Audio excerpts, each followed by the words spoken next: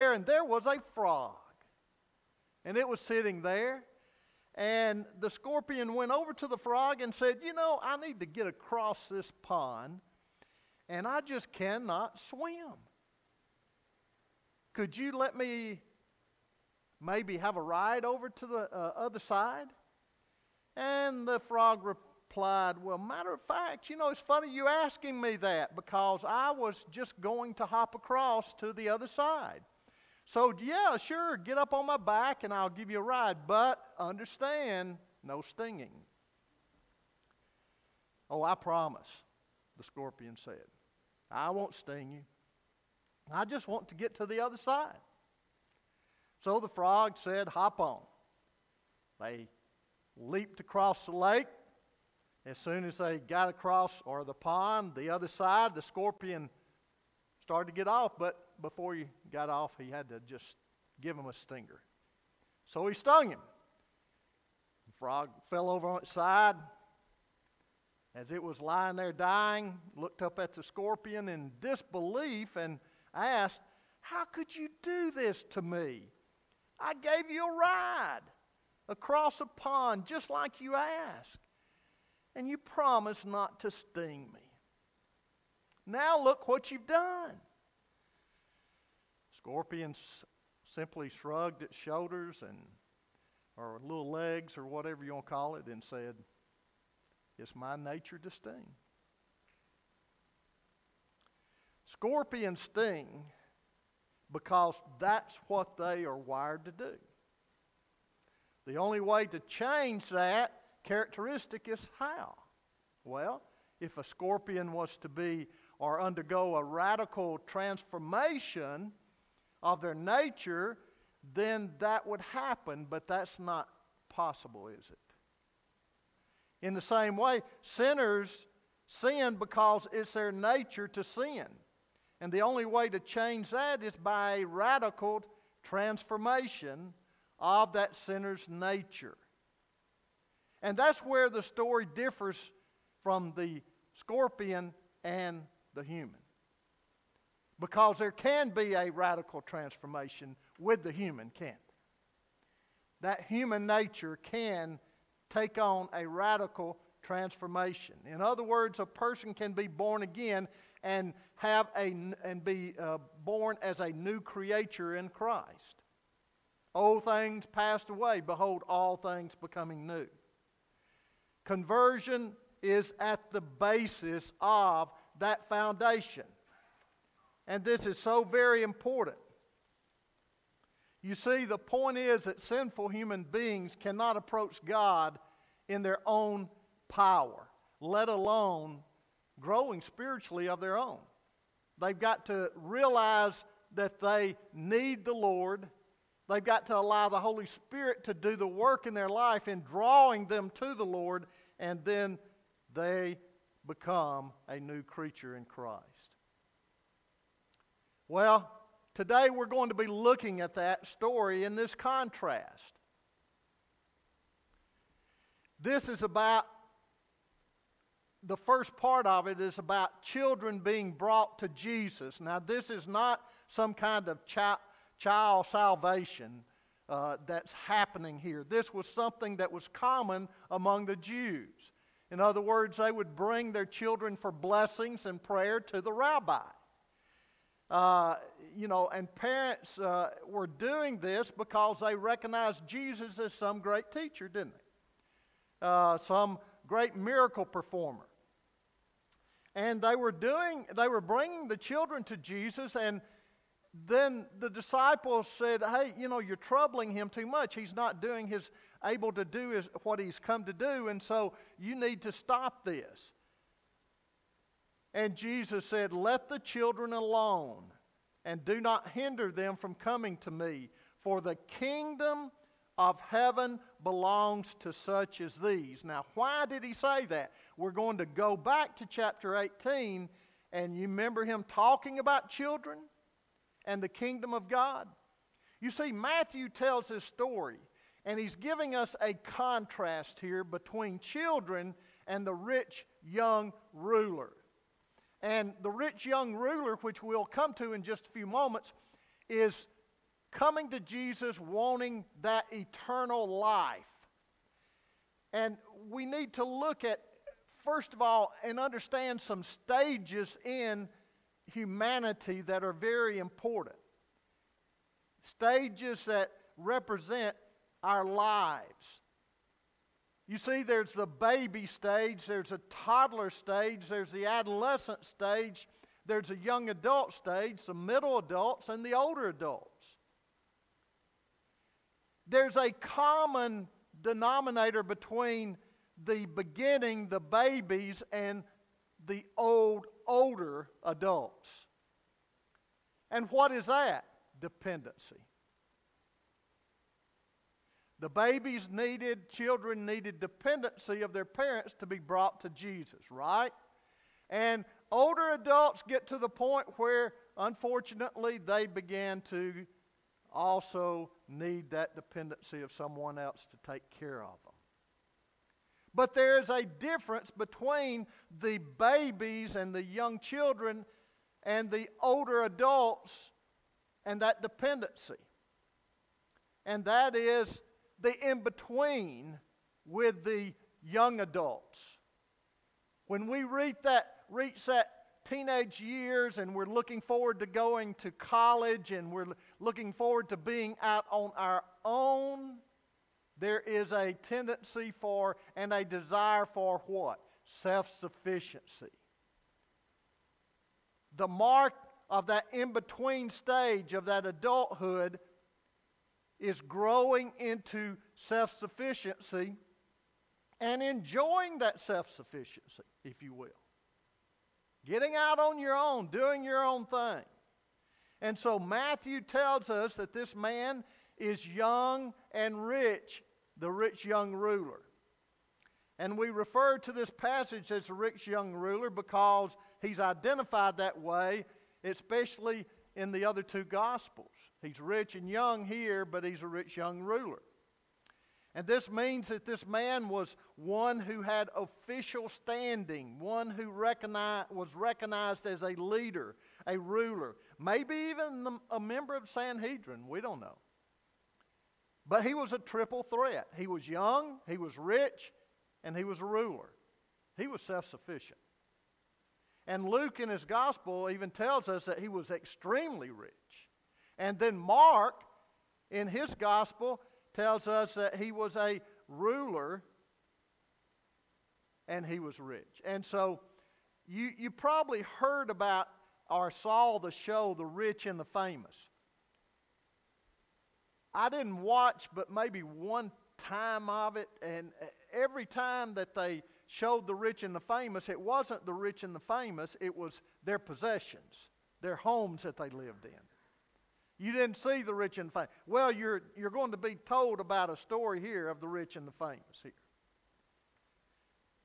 Here's a contrast, as I said earlier, about the little children and they're being brought to Jesus, as opposed to the rich young ruler who came on his own to Jesus. You see, the rich young ruler is different from the children because the rich young ruler is self-sufficient. The children are not. They're not that type A personality either. They're being brought. With the youth, it's self-sufficient or self-sufficiency. He has the physical strength and he has the health. He's not dependent upon anyone else, not even Jesus. So the young man's agenda we're going to look at as opposed to the children's. And behold, one came to him and said, "Teacher, let's jump over to we're going to jump back and forth between children and rich young ruler. What good thing shall I do that I may inherit or obtain eternal life?" Now, first of all, he did recognize Jesus as a teacher. And so that shows an indication that he recognized him as a person who knew the Word, who taught the Word, who had authority and knowledge of the Word. Perhaps he was addressing Jesus as a prophet. We don't know. But whatever we do know is that he came to Jesus and he recognized him as a teacher, but this was not as the Messiah. Second of all, the man asked Jesus, "What shall I do that I may obtain eternal life?" He's identifying himself as lost, isn't he? Whether he realizes what all is involved there or not, he is identifying himself. He doesn't have the assurance of eternal life. And his approach to obtaining eternal life, though, was not what Jesus told him he needed to have. That leads us to the third part. The reason the man's approach to obtaining eternal life was wrong was because of his self-sufficient perspective. He thought that he could do something to obtain eternal life. But isn't that the way that so many of us live today? I mean, the culture, the world. What can I do to have eternal life? Well, if I live this way, then I will make it to heaven. And you see, the title of the message is Defining Deviancy Down. And I'm going to explain that in just a moment. This is a problem when we think that we can work our way into heaven. We define deviancy down. So, in opposition to the rich young ruler's approach was the young children's approach. In Matthew 19, 13 through 15, then some children were brought to him so that he may lay hands on them and pray. And the disciples rebuked them. Jesus said, "Let the children alone, and do not hinder them from coming to me, for the kingdom of heaven belongs to such as these." And laying on his hands on them, he departed from there. It was a common practice, as I said, to bless the children as they came. The main point of the passage here, though, is contrast.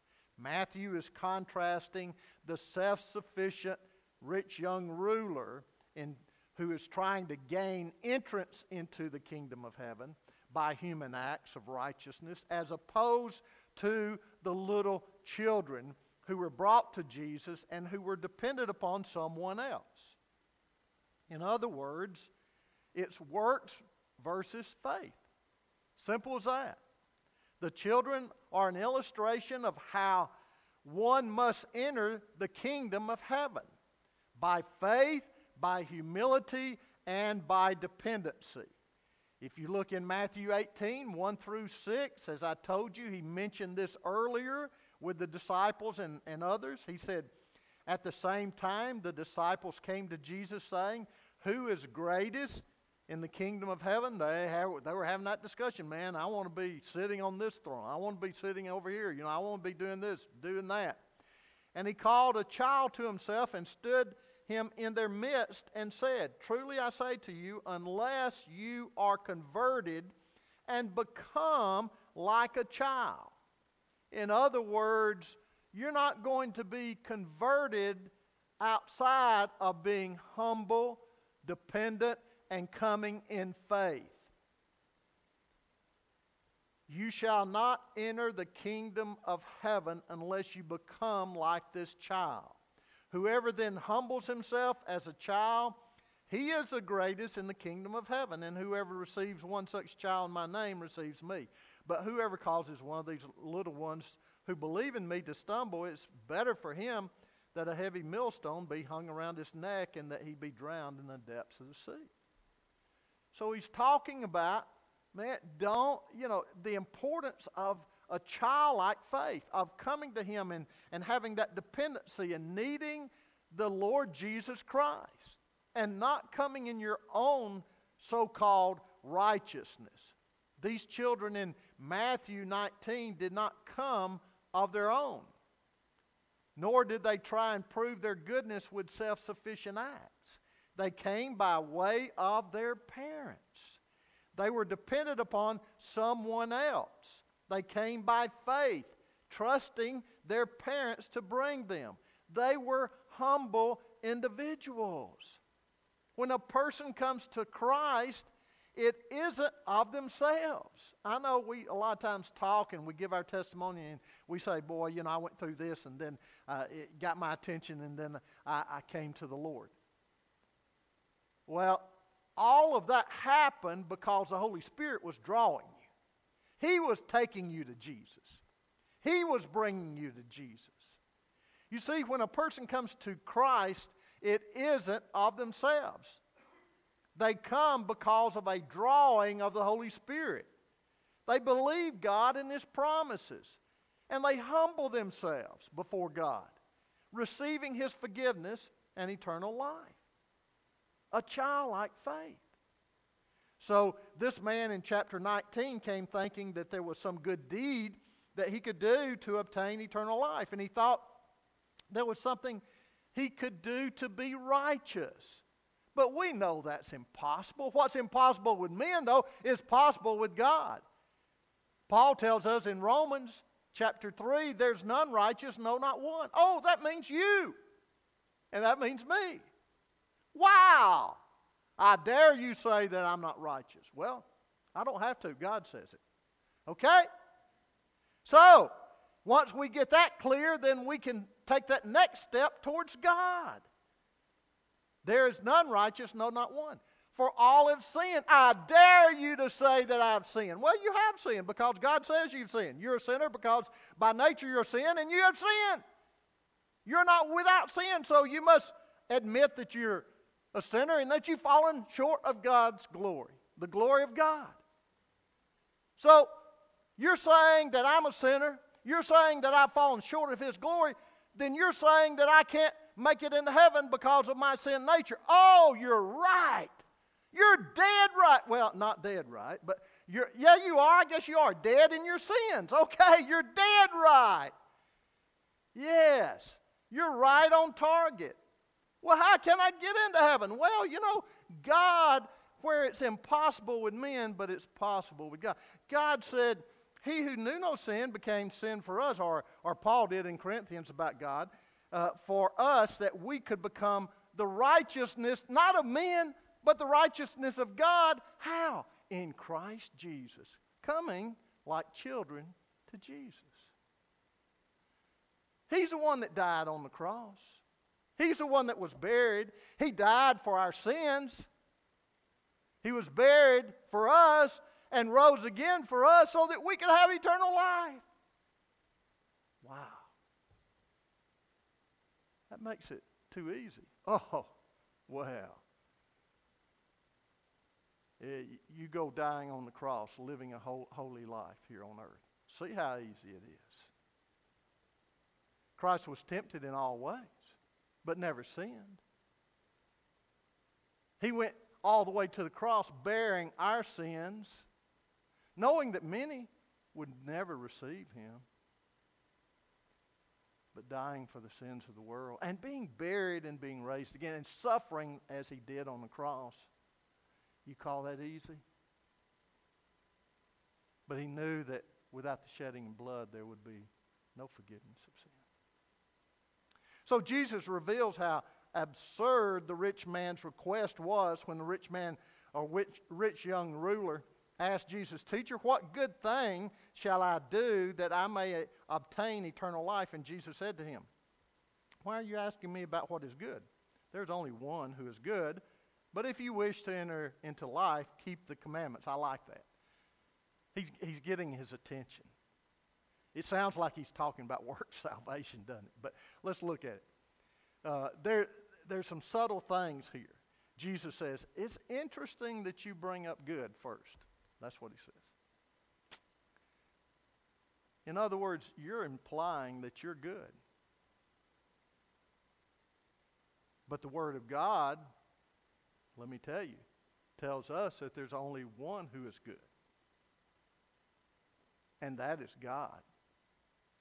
That means nothing that you can do can change your condition. That's the subtleness. That's what He's basically trying to get the man to see. But since you're wanting to talk about good, okay, we'll talk about good. Let's just give you a little teaching lesson on being good. If you want to be good, then keep the commandments. of God. Now, as I said, is Jesus promoting a works-type salvation? No. We know that. Jesus is saying, if anyone can prove to live perfectly by the law, then they would be considered righteous, blameless, perfect. But there is not one person born into this world other than Jesus who can live up to that perfect standard. All have sinned and fallen short of the glory of God, as Paul tells us. So Jesus wasn't promoting a work salvation. Jesus was using the law to reveal to this man his sinful state, his fallen state, his inability to work for his salvation. Isn't that the purpose of the law? The main purpose is to what? Show us our need for Christ. The law comes and slays us, showing our need for salvation, Paul talks about in Romans chapter 7. No one can be saved by the law. But the young man's audacity, man, I tell you what, it knows no bounds here. First, to ask what he could do to obtain eternal life, but then we have a lot of that audacity, don't we, today? Second, the young man asked Jesus, which commandments must he keep? In other words, I can do it. Goodness. Which ones? The rich young ruler's response should have been what? No one can perfectly keep your commandments. The commandments of God. There's no way. I mean, even David of old said, in sin did my mother conceive me. I'm born into sin. Why ask which commandments? Well, you know, by the time that the Old Testament was completed, the Old Testament time, I think there was around 635 commandments. Whew, that's a lot to keep, isn't it? Well, what they did, the rabbinical list knew that and knew how impossible it was. So what they did was they began to rank these commandments as they saw importance. And there was a list of the greater ones, a list of the lesser ones, and the in-between. And he was asking for which rank, but probably, should he keep. So we're going to go, Jesus shifts a direction. He cuts to the heart of the matter by going to the 10 Commandments. But he doesn't just stay there. Jesus said, you shall not commit murder, you shall not commit adultery, you shall not steal, you shall not bear false witness, honor your father and mother, and you shall love your neighbor as yourself. What did he say? Love God with all your heart and love your neighbor as yourself. Later on in chapter 22. So Jesus is naming from the second tablets that were written, the ones that were directed more towards our human relationships. And then he threw in this, you shall love your neighbor as yourself, because it's important in Leviticus 19:18. So these commandments Jesus listed, they all deal with the relationship to others. And he didn't go to the first tablet dealing primarily with the relationship to God. And so, but this was for a reason, because he was trying to get to the heart of the matter. He was trying to get to the rich young ruler's heart. And the young man responded to Jesus by saying, all of these I have kept, what am I still lacking?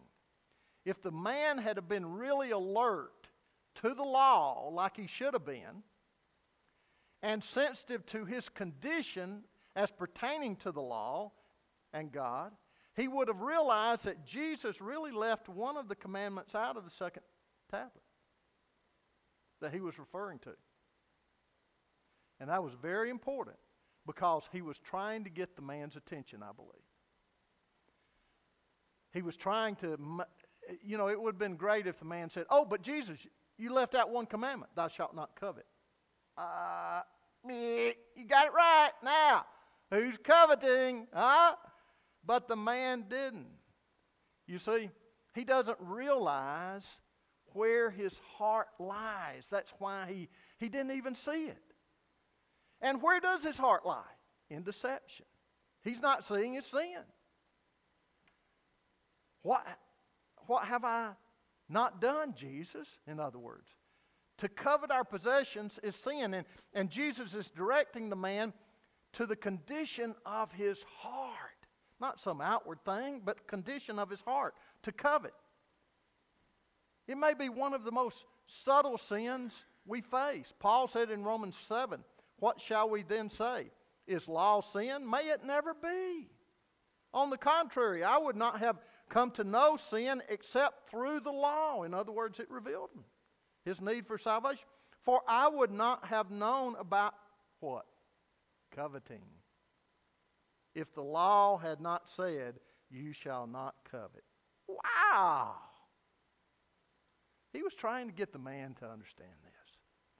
The law is not merely dealing with external acts. It also includes an internal disposition. You remember our Sermon on the Mount? And Jesus was teaching about murder and adultery. And Jesus mentions those two in his first list. And on the sermon he said, you have heard that the ancients were told you shall not commit not commit murder. And whoever commits murder shall be liable to the court.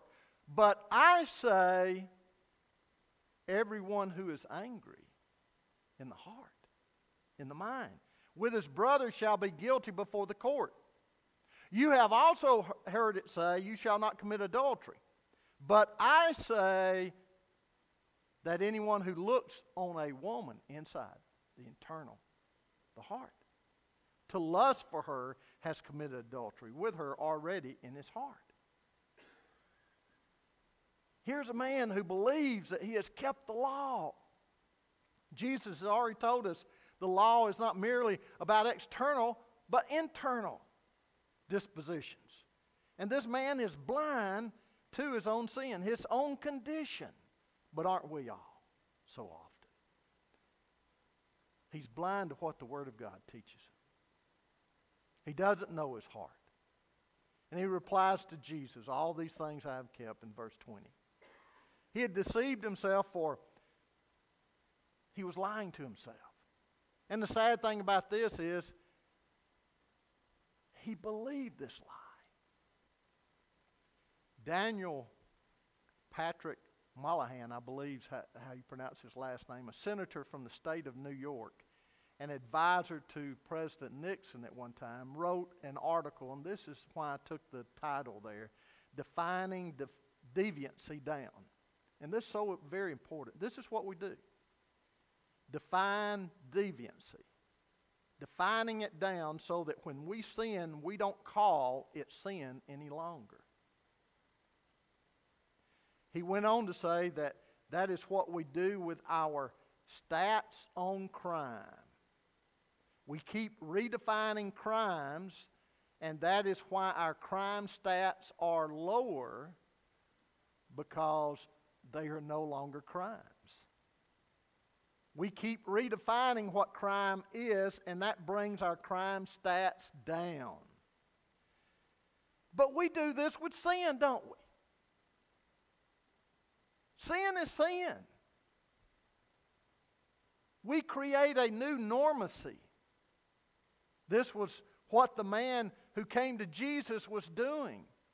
He was defining deviancy down to a level where he claimed to have kept the laws, really. And the young man asked, what do I lack? In verse 21, Jesus tells him, if you wish to complete, in other words, this is what you lack, or be complete, go and sell your possessions, give to the poor, and you shall have treasure in heaven, and come follow me. So, Jesus tells the rich young ruler, sell your possessions and give it to the poor. Is that how we enter heaven too? That sounds like good works. Selling what we have and giving it to the poor? No. Jesus is going to the man's heart and not his bank account. Jesus is dealing with the man's self-sufficiency. He claimed to have kept the law, and we know that that's impossible. At least impossible as far as man is concerned. So Jesus deals with the heart that was revealed in his claim. If a man had kept all the law, then he would not be, hanging on to his possessions like this man was. Instead, he would be helping the poor with it. And it shows his covetousness. This was the very command Jesus chose not to mention because he gave the man a chance to see his failure. But he gives him an invitation. Go sell your possessions, give to the poor, and you shall have treasure in heaven. And come, follow me. Jesus had previously taught that where your treasure is, there your heart will be also. Do not lay up for yourself treasures upon earth, where moth and rust destroy, and where thieves break in and steal. But lay up for yourself treasures in heaven, where neither moth nor rust destroys, and where thieves do not break in or steal. For where your treasure is, there will your heart be also. This man had not heard this before, had he? Certainly. He was a ruler and had been trained in the law. Jesus had told his followers earlier, seek ye first the kingdom of God, and all these other things will be added to you. Jesus gives a man an invitation to the kingdom, just like he did the disciples and others. Come follow me. Anyone who wishes to come after me, let him deny himself, take up his cross, and follow me. The rich young ruler responded by going away grieving, for he was one who owned much property. He chose the treasures, his possessions of this earth to be his heart desire. The here and now, what he had worked so hard for, and not the treasures that he laid up in heaven, or was to lay up in heaven. Well, the reason for rejecting Jesus' invitation, truly I say to you, it's hard for a rich man to enter the kingdom of heaven. It's hard. Doesn't mean that they cannot be saved. Just means that they are more likely to be self-sufficient, not in need of help for salvation, as a child is. Jesus goes on and illustrates his point. And again, I say to you, it's easier for a camel to go through the eye of a needle than for a rich man to enter the kingdom of God. In other words, that's impossible. You think you can get a camel through the eye of a needle? Picked one of the biggest animals there was, didn't he? There's no way. That would be impossible. Well, if you can't earn heaven by wealth or good works, which the young man hoped to do, and if every desire of our hearts, even for good things, is actually a fatal desire because it keeps us from dependency and acting in humility, then the disciples were wondering, who can be saved? And Jesus answered the disciples, with men it is impossible, but with God all things are impossible. Man cannot in his own sufficiency win the favor of God. Since it's impossible for men and women to save themselves, the only saving power is the grace of God. That's it. All works righteousness, man-made attempts are worthless. Every human is unable to be righteous because of his fallen state. There is none righteous, no, not one. There's none who does good, no, not one. All have sinned, fallen short of the glory of God. God is a God of the impossible, though. Thank God for that. Amen. What God can do, we cannot do. He says, where then is boasting? Paul does in Romans 3. It is excluded. By what kind of law or of works? None. But by the law of faith you come. Just by faith.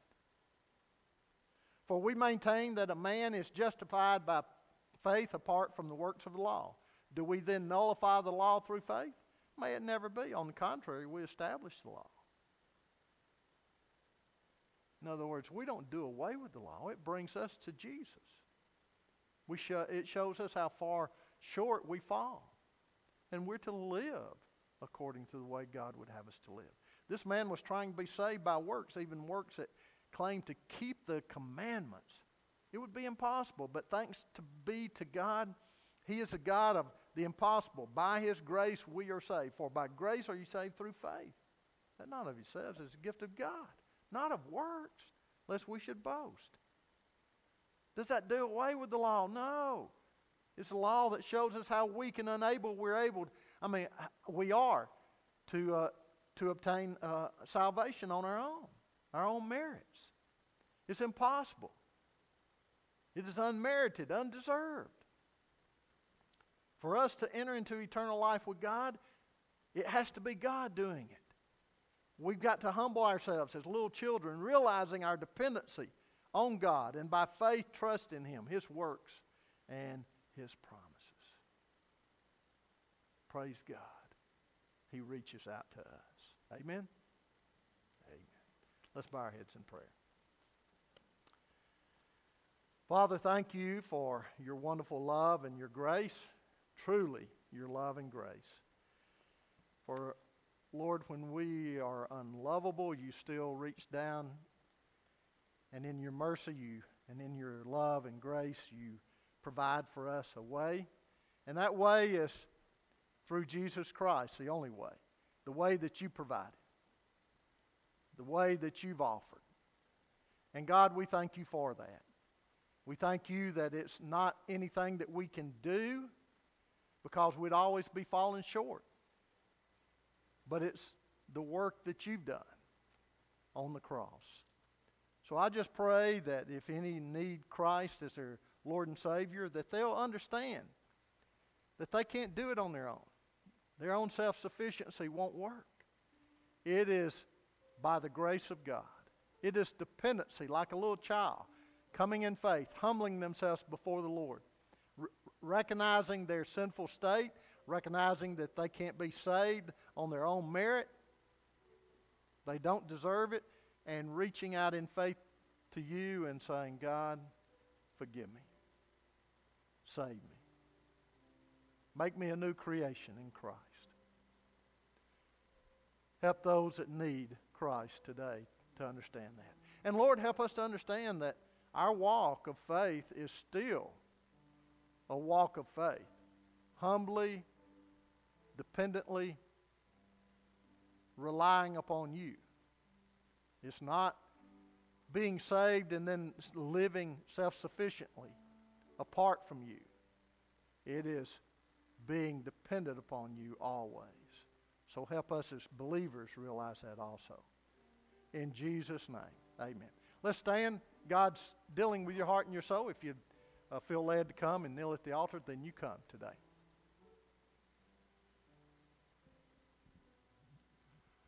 Far dearer than all that the world can impart was the message that came to my heart.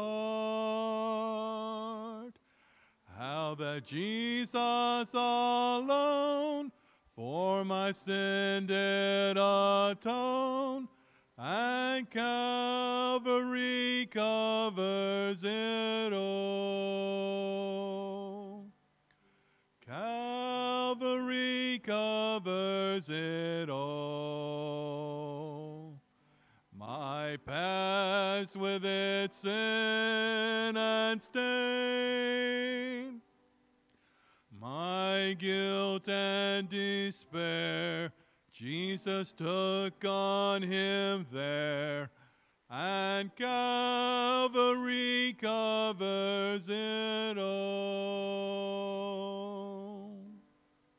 Amen. Calvary covers it all. Aren't you glad that you can be regenerated, that you can be transformed, that you can be born again? You're not like that scorpion. Amen? Amen. Okay, our nature, we have a new nature in Christ. Praise God. Only because of Him. Okay, brother.